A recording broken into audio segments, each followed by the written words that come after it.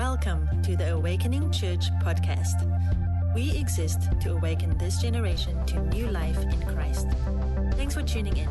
To find out more, go to awakeningchurch.com. Today, we're starting a brand new series, and it's called Sacraments. I want to talk about that, but I just want to pray for us before we head into God's Word and look at what He has in store for us. So would you join me just in a brief prayer? Heavenly Father, we desire that you would speak to us now, and in these unique circumstances where I'm preaching to a camera and my friends are listening to me on a screen, that you, the transcendent and good God, would meet me and meet them where they are, and that you would unite us as your church through the bond of Jesus Christ. Right now, would you do that work? In Jesus' name, amen. Well, as I talk with a lot of people through this crazy pandemic, one of the words I hear, I ask people, how are you doing? And one of the words I've heard over and over again is the word scattered. Like, I feel all over the place. I feel scattered. I don't feel centered. I have no rhythm.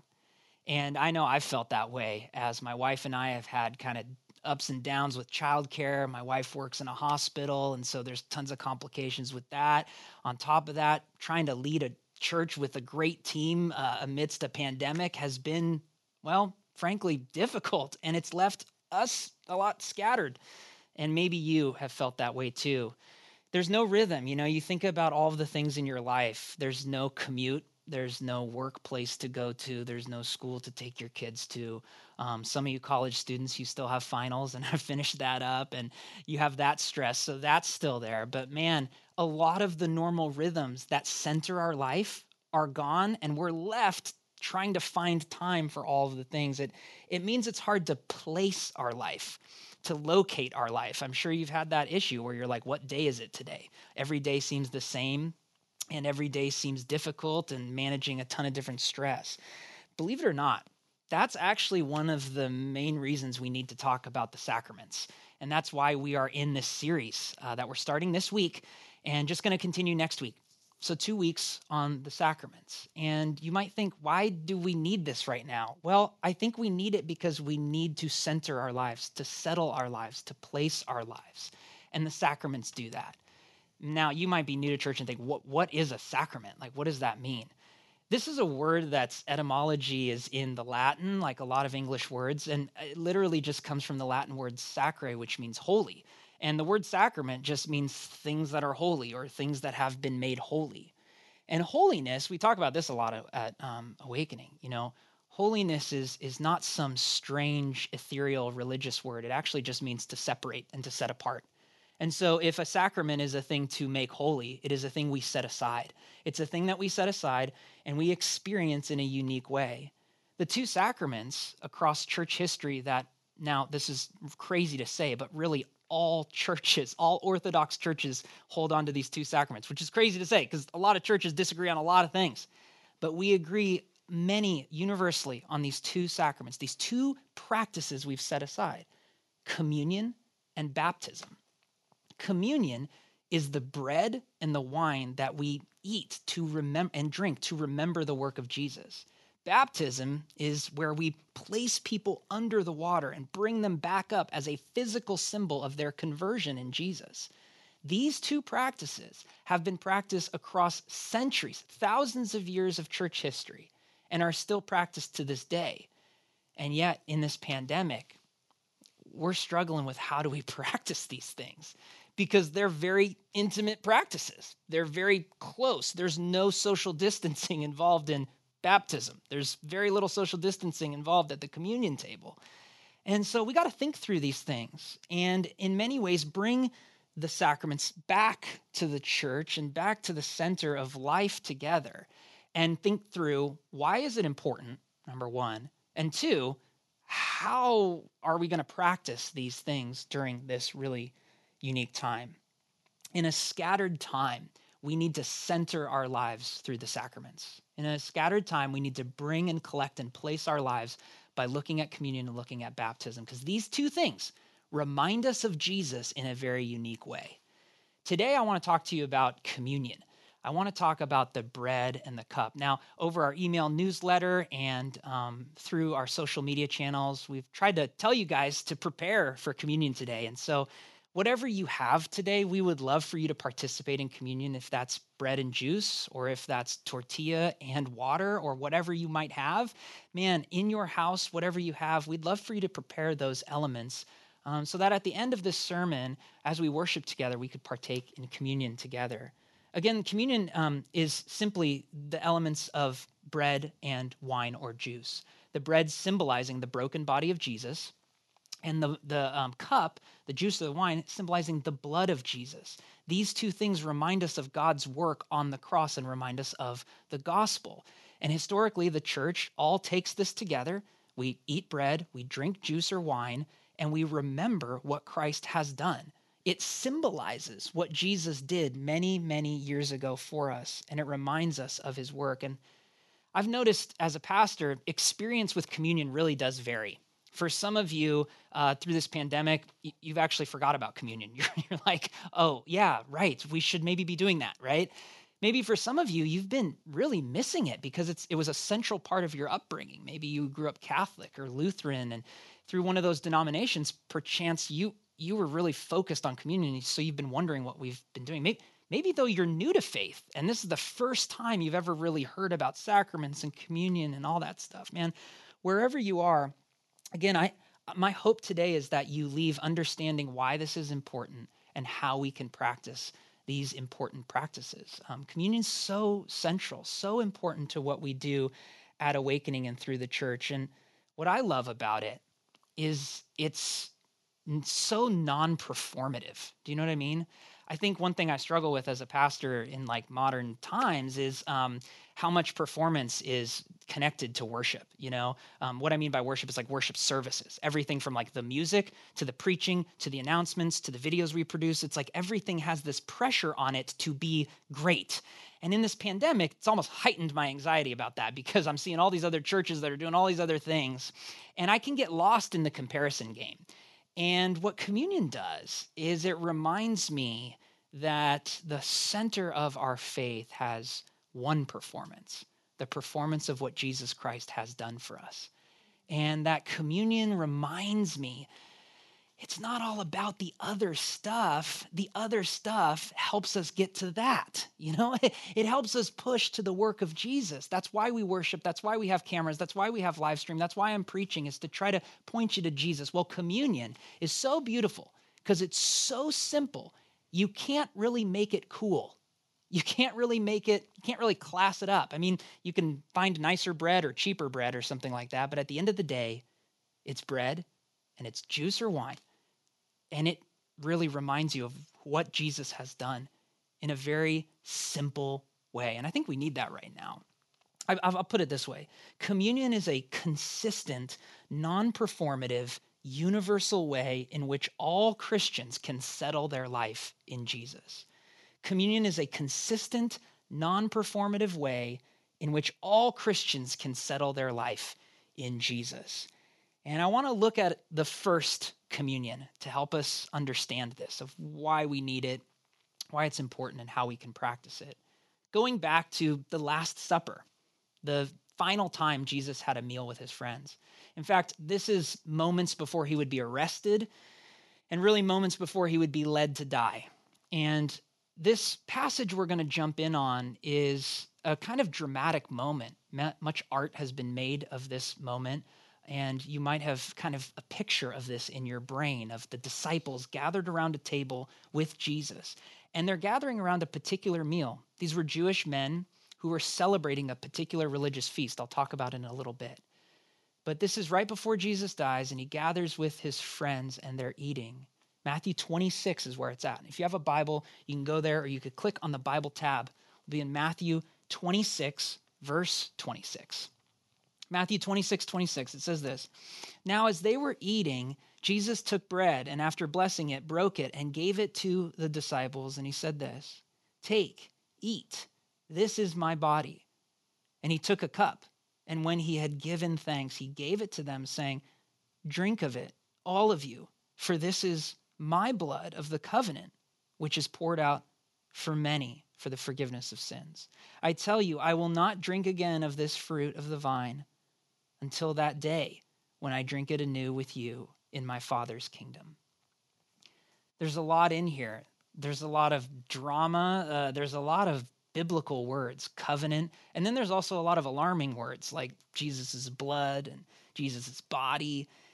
But understanding this passage, this Last Supper passage of Jesus instituting communion or the Lord's Supper, the Lord's table, the many words we have for it, this is the key to help us understand this meal that we take every week. Very simply put, communion centers us on Jesus. It centers us on who Jesus is. I like to say it this way too. It locates us in Jesus. You ever been lost before and you pull out your phone and you click that blue arrow that locates you on the Google map so you can see your surroundings and see where you are? You're in a new city or a new area.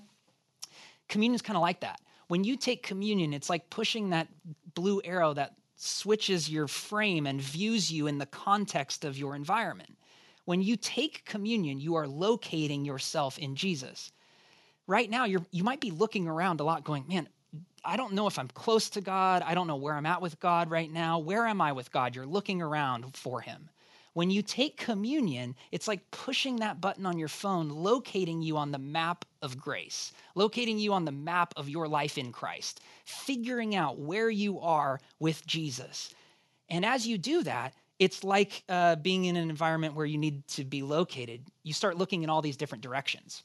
And communion, as you take it, as you look in these different directions, you figure out you're actually surrounded by the presence of Jesus Christ. And so communion becomes important because it locates us and centers us in a space and a way where we can be certain of where we stand with God. Because a lot of us, we stress about where we stand with God, but communion settles us in where we stand with God. By looking in all these different directions. I want to show you this passage by looking in all these different directions to try to locate you and locate me in Jesus. Backwards, forwards, inwards, upwards, and outwards. We're looking all these directions to center us in Jesus. First, we're looking backwards. The way we look backward in remembering Jesus, remembering his work. In fact, this passage is filled with a ton of context, okay? I'm going to do my best to help you understand as much as I possibly can, but there's so much here. Why is Jesus eating with his friends? You see, when you and I take communion, we look back on the work of Jesus. But when Jesus was instituting this Last Supper, they were also looking back as well. So when we take communion, it's like we look back and back again at the work God has done across history. Just 9 verses before the verses you and I just read, Matthew is saying that they were on the first day of unleavened bread. So he's locating it in the week that they were in. What does that mean? They were preparing for Passover. Since chapter 24 or 25 of Matthew, Matthew's been obsessed with this thing, Passover, saying, Passover is coming, Passover is coming. Jesus was preparing for Passover. Why? Well, it was almost like Christmas for these Jewish men. It was this big day they looked forward to. They prepared a big meal for this. And this was important to Matthew because he was writing to a Jewish audience. So the first readers of this book weren't Americans or anything of Western mindsets. These were particularly Jewish people reading about Jesus. When Matthew's trying to tell them this, they would know. They would hear that and exactly know the meal that Jesus was having. It's very important. The Passover meal is what they were sharing. Where Jewish people, they retold the story of the Exodus through food. Sounds great, right? I'd love every story I heard to be communicated to me through food. It's this big meal that goes back to Exodus 12, 13, 14, and 15, telling the story of the freedom of Israel. And this was to try to remind the Jewish people of who God is and what he has done. And over the first 2 nights of this week-long meal, 7 total nights, it was called a Seder, and that literally just means order. They would kind of order their lives around this story. There'd be unleavened bread, there'd be bitter herbs, and there'd be a Passover offering, a lamb. There'd be a piece of meat. All of these pieces of food would remind the Jewish people of particular moments in the story so that they could memorize it. You have to think this was during a time where literacy rate was like 1%. So it's not like they could hand a book to a kid and say, hey, read the story of your ancestors. They had to create spaces, environments, meals, sensory memories so that children could understand where they'd come from and what God had done in their family's life. And there was, unleavened bread and herbs and wine and this lamb. And that's the meal Jesus is having right now. And as he's eating this meal, he takes the bread and he says, "This is my body." Now, the bread, though, in the original Passover meal was actually connected to the lamb. The lamb was given to remind the people of Israel of the lambs that were slaughtered to paint blood on the doorposts, if you've heard this story. They would paint blood on the doorposts at this moment because God asked them to, from lambs that they had slaughtered. And that was an outward sign of this inward trust they had that God would liberate them from slavery. And as they painted the blood on the doorpost, there wasn't anything magical about the blood. It was simply just a symbol that they trusted God. They heard what God said, and they did what God asked them to do. But in this scene, Jesus doesn't take the lamb, he takes the bread. And it's this strange moment if you're a Jewish audience member reading this story, because you would wonder, where's the lamb? Why is he taking this bread and saying, "This is my body given for you"? The sacrifice to Jewish people was always a lamb. The sacrifice was always an animal. And there's no animal. There's no lamb. This is because if you're an early Jewish audience member reading or hearing this story, Matthew's cluing you into something. There is a lamb at the table. It's Jesus. You see, there is no lamb because Jesus is going to substitute himself for our sacrifice to where there will be no need for lambs moving forward in this meal. We don't need meat every week at communion because the body has been sacrificed and the body is Jesus. So we don't need to do anything or perform anything or offer some kind of sacrifice to appease God because Jesus takes the bread and says, "Remember, in this bread, there is no lamb. Remember, in this bread, there is no need for religious performance. In this bread, remember that I have performed on your behalf. He will be the lamb. There is no need for that." And so when you and I eat that bread, it unlocks for us the idea that no sacrifice is needed because all the sacrifice has been given. And that's when he breaks it, he gives it to his disciples, and then he takes a cup of wine. And in the Passover meal, there's actually 4 cups of wine. And a lot of scholars believe that at this moment, Jesus took the 3rd cup of wine. And that 3rd cup would be called the cup of redemption. It corresponds to a promise in Exodus 6, verse 6 that says this: "I will redeem you with an outstretched arm and with mighty acts." This is this idea that God will come and he will act on behalf of the people. It won't be by Israel's might that they get out of slavery. It will be on God's might. And so Jesus takes this idea of redemption and he says, "This is my blood, my new covenant for you." And the blood during the Passover meal, again, which was painted on the doorposts, was the outward sign that they trusted God. And so likewise, when we take the wine, we are saying we are not the agent of our own redemption. We're taking the glass and the cup, and we're saying, at this point in my life, I confess I'm not the person that I will save for myself. I will not be the person who saves myself. I will not be the person who acts by myself to save myself. I'm trusting in another agent. I'm trusting in another action on my behalf, which is Jesus Christ. And so the whole meal should help us understand this very simple, maybe very overlooked fact. Communion is not about you. And that's the best news you can hear. When I preach or when I hear preaching, I'm constantly, critiquing myself or thinking, what do I think about what this person says? When I'm worshiping, I'm thinking, I don't have a very good voice, All these people on stage have a better voice than me. I'm kind of caught up I struggle to be caught in my own mind. Communion has nothing to do with your action or your performance. And when you come to the table, you should come with the attitude of Hebrews chapter 10, verse 19, which says, "And so, dear brothers and sisters, we can go boldly and enter heaven's most holy place because of the blood of Jesus. Look down on verse 22. It says, let us go right into the presence of God with sincere hearts, fully trusting him, for our guilty consciences have been sprinkled with Christ's blood to make us clean. The writer of Hebrews is saying when you go to communion, the reason you can go boldly is because it's not about what you bring to the table. It's about what has been brought to the table in Christ. And we can rest in that securely, knowing when I take communion, I think first of Jesus. I go backwards. I think about God's action across history. Who is God? God is the one who freed Israel from Egypt and slavery and has freed me from my sin. That's who God is, and that power overshadows the rest of the meal. We not only look backwards in communion, we look forward in anticipation. We are anticipating something. Jesus says this actually at the end of the meal. He says that, I tell you the truth, I will not drink again of this fruit of the vine until that day when I drink it new with you in my Father's kingdom.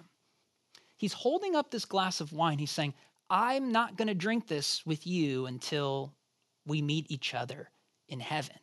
What does he mean by this? Well, again, scholars kind of think he was at the third cup when he was raising it and saying, this is my body. And many scholars think he then took the fourth cup. So think about them drinking the third cup, the cup of redemption, realizing that it's not going to be any lamb that's sacrificed, it's going to be Jesus.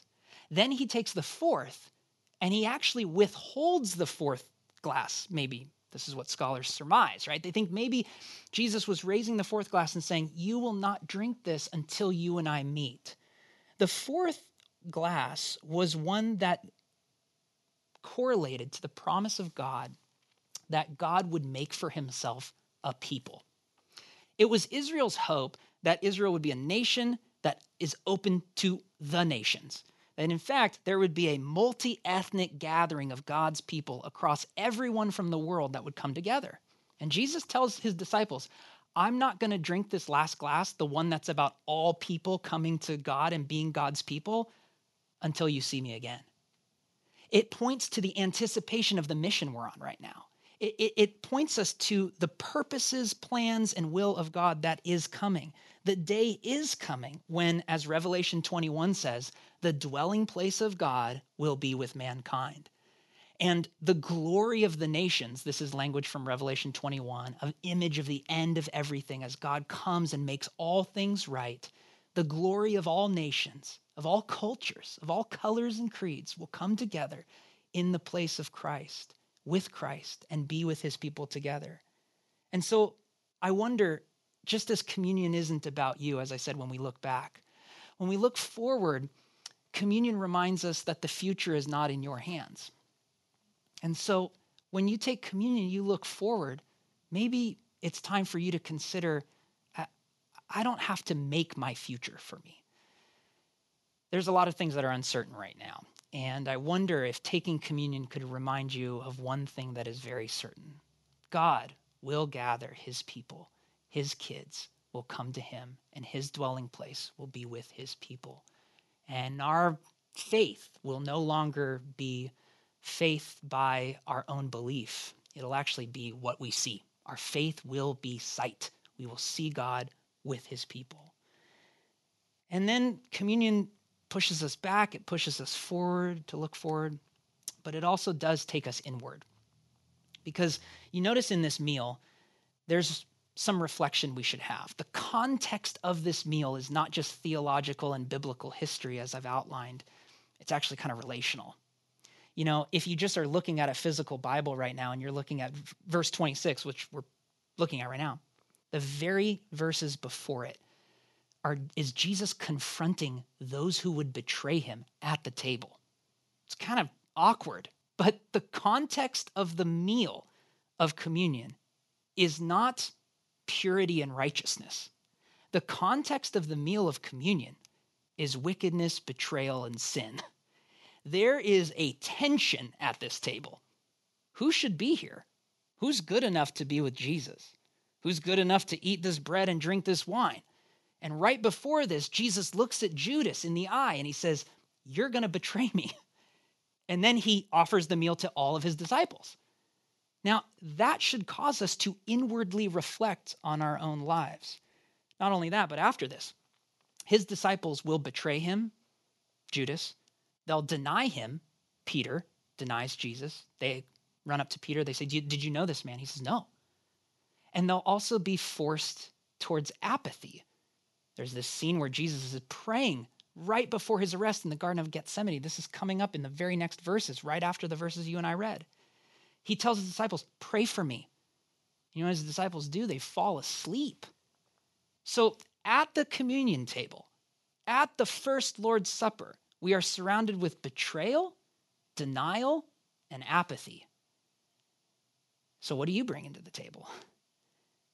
Are you bringing one of those things? Because the good news is it's actually welcome at the table. If Jesus could welcome his disciples who betrayed him, who denied him, who were apathetic towards him, what are you going to bring to the table that Jesus is not prepared for? He, in the midst of sin, is able to initiate this meal and be fully comfortable. Why? Because he knows his presence and work at the table outweighs your presence and your work or lack of work at the table. That the grace and work of Jesus Christ at the communion table always will surpass and overwhelm the sin that you bring to it. Every single time you come to communion, you might think, I'm not worthy of this meal. And do you know what I say to you? Welcome to the club. Welcome to the table. What do you think we would bring to this table anyways? In light of Jesus, right? What do we have to bring? Betrayal is disloyalty that hurts somebody else and benefits you. That's what Judas did. He hurt Jesus just for some silver. And we do this to God all the time. We betray him by hurting him and trying to elevate ourselves in pride. We also often are filled with denial. You know, denial is declaring something to be untrue or failing to acknowledge another person. We very often deny God. We leave our faith at the door, walk into a relationship without God, or walk into a workplace and kind of leave the God thing aside. Or what about apathy? Apathy is just being actively unwilling to work. And maybe you're there right now, like in quarantine, you're just like, I can't find the energy for my faith. And so you might approach the communion table thinking, Chris, I've denied God, I've betrayed God, I'm apathetic towards God, I don't feel worthy of this table. You are perfectly situated, though, for the table when you're in that space.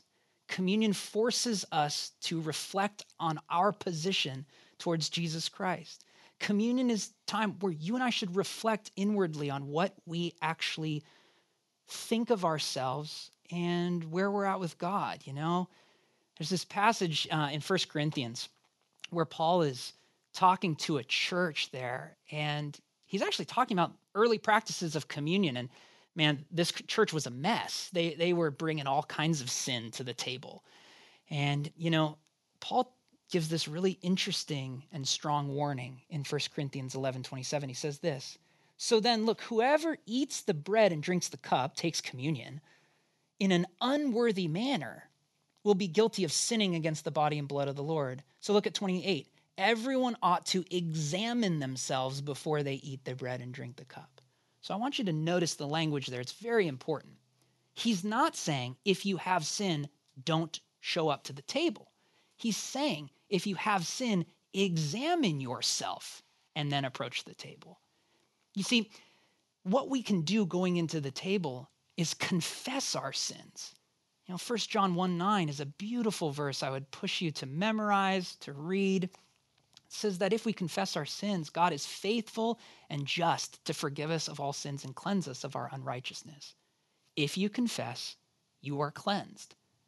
I would say with communion, when you examine, you're perfectly ready for the table. You're perfectly ready for the table to examine yourself. Now, sometimes we examine our hearts and our lives, and actually the Spirit of God reveals very deep, important things in our life. And I would say, sometimes we really feel like we shouldn't take communion. And this verse is important for us to kind of weigh, because while sin is perfectly, like I said, welcome at the table, none of us come to the table without any sin. I would say there are times where the Spirit of God impresses on us to not take sin until we've made a relationship right or repented in some particular way of the sin that we're committing.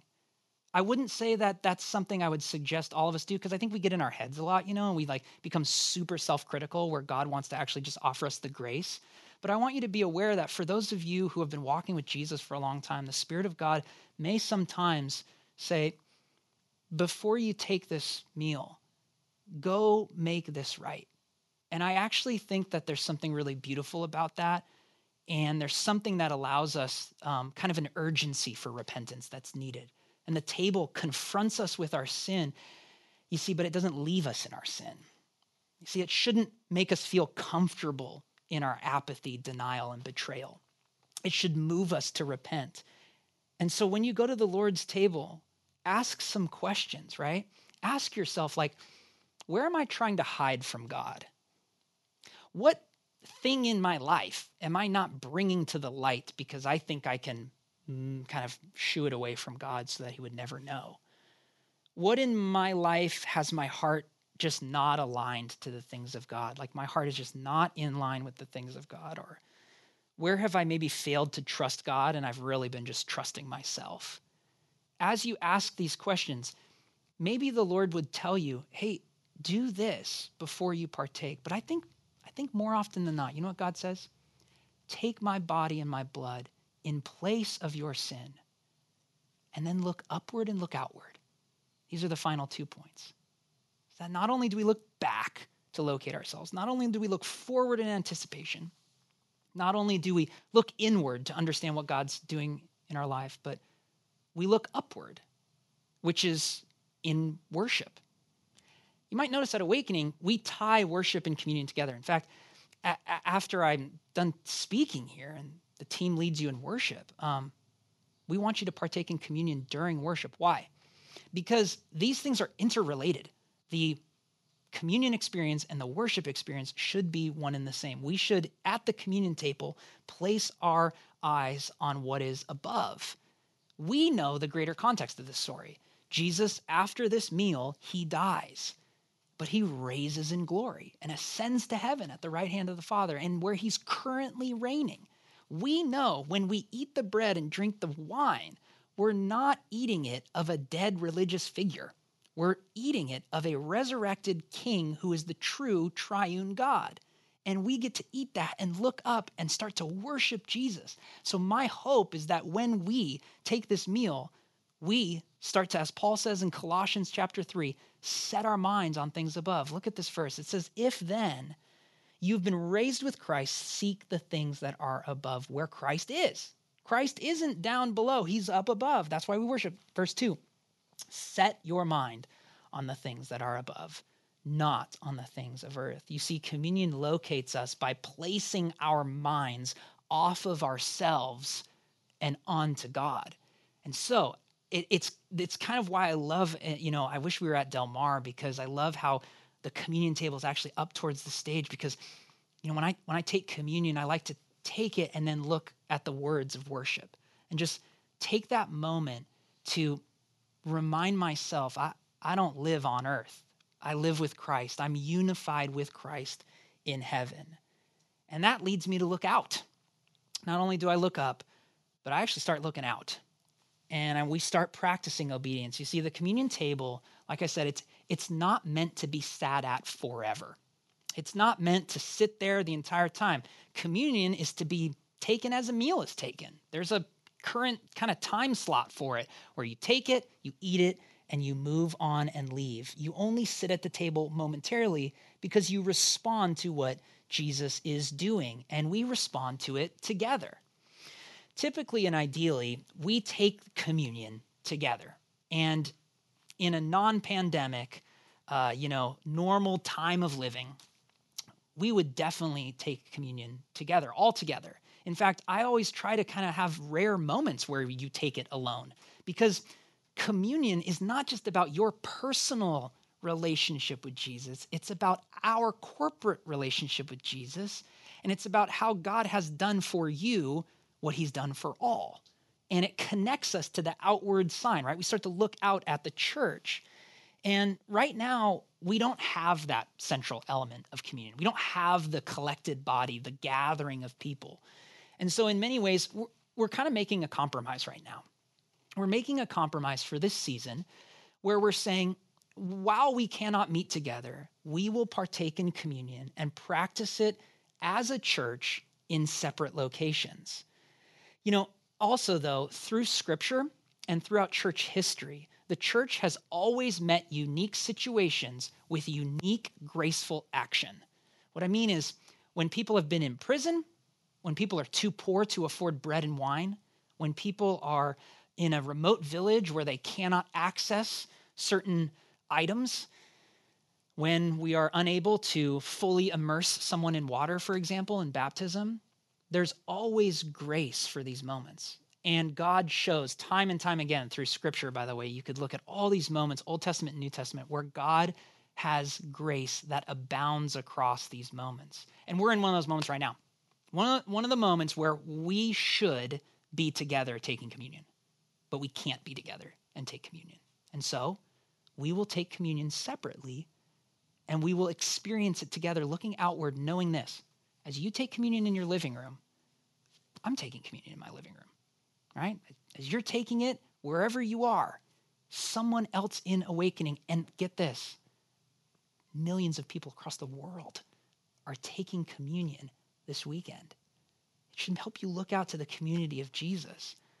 There's one other time in my pastoral life where this was a reality, where what we wanted could not happen. And it was when I was pastoring in Oregon for a number of years. There was this woman at our church who had this intense aversion to light. She suffered this terrible, terrible way where she couldn't be out in the light and in the day for much of her life. It was terrible. She had to stay inside, blackout curtains, adjusted light so that she wouldn't have paralyzing headaches and pain throughout her whole body. It was awful. We had this ministry where we would take communion to elderly and to sick people, and sometimes would bring like a worship leader to lead worship for that person. And this woman definitely fit that ministry's profile. And we would take her communion, and she was this godly, incredible woman. And every week, her husband and her kids would take communion at church, but she would take it alone in her house. And she had such an incredible way of understanding what this was. And I remember, I wasn't there, but I remember somebody telling me the story when they visited her and gave her communion, a part of this ministry. She said, "It reminds me, when I take communion," she says, "it reminds me I'm not alone, even when I feel alone." Here's this woman, she can't go outside. She's alone in her home. But to her, communion was not a personal experience, even though she was having quite literally a personal, isolated experience.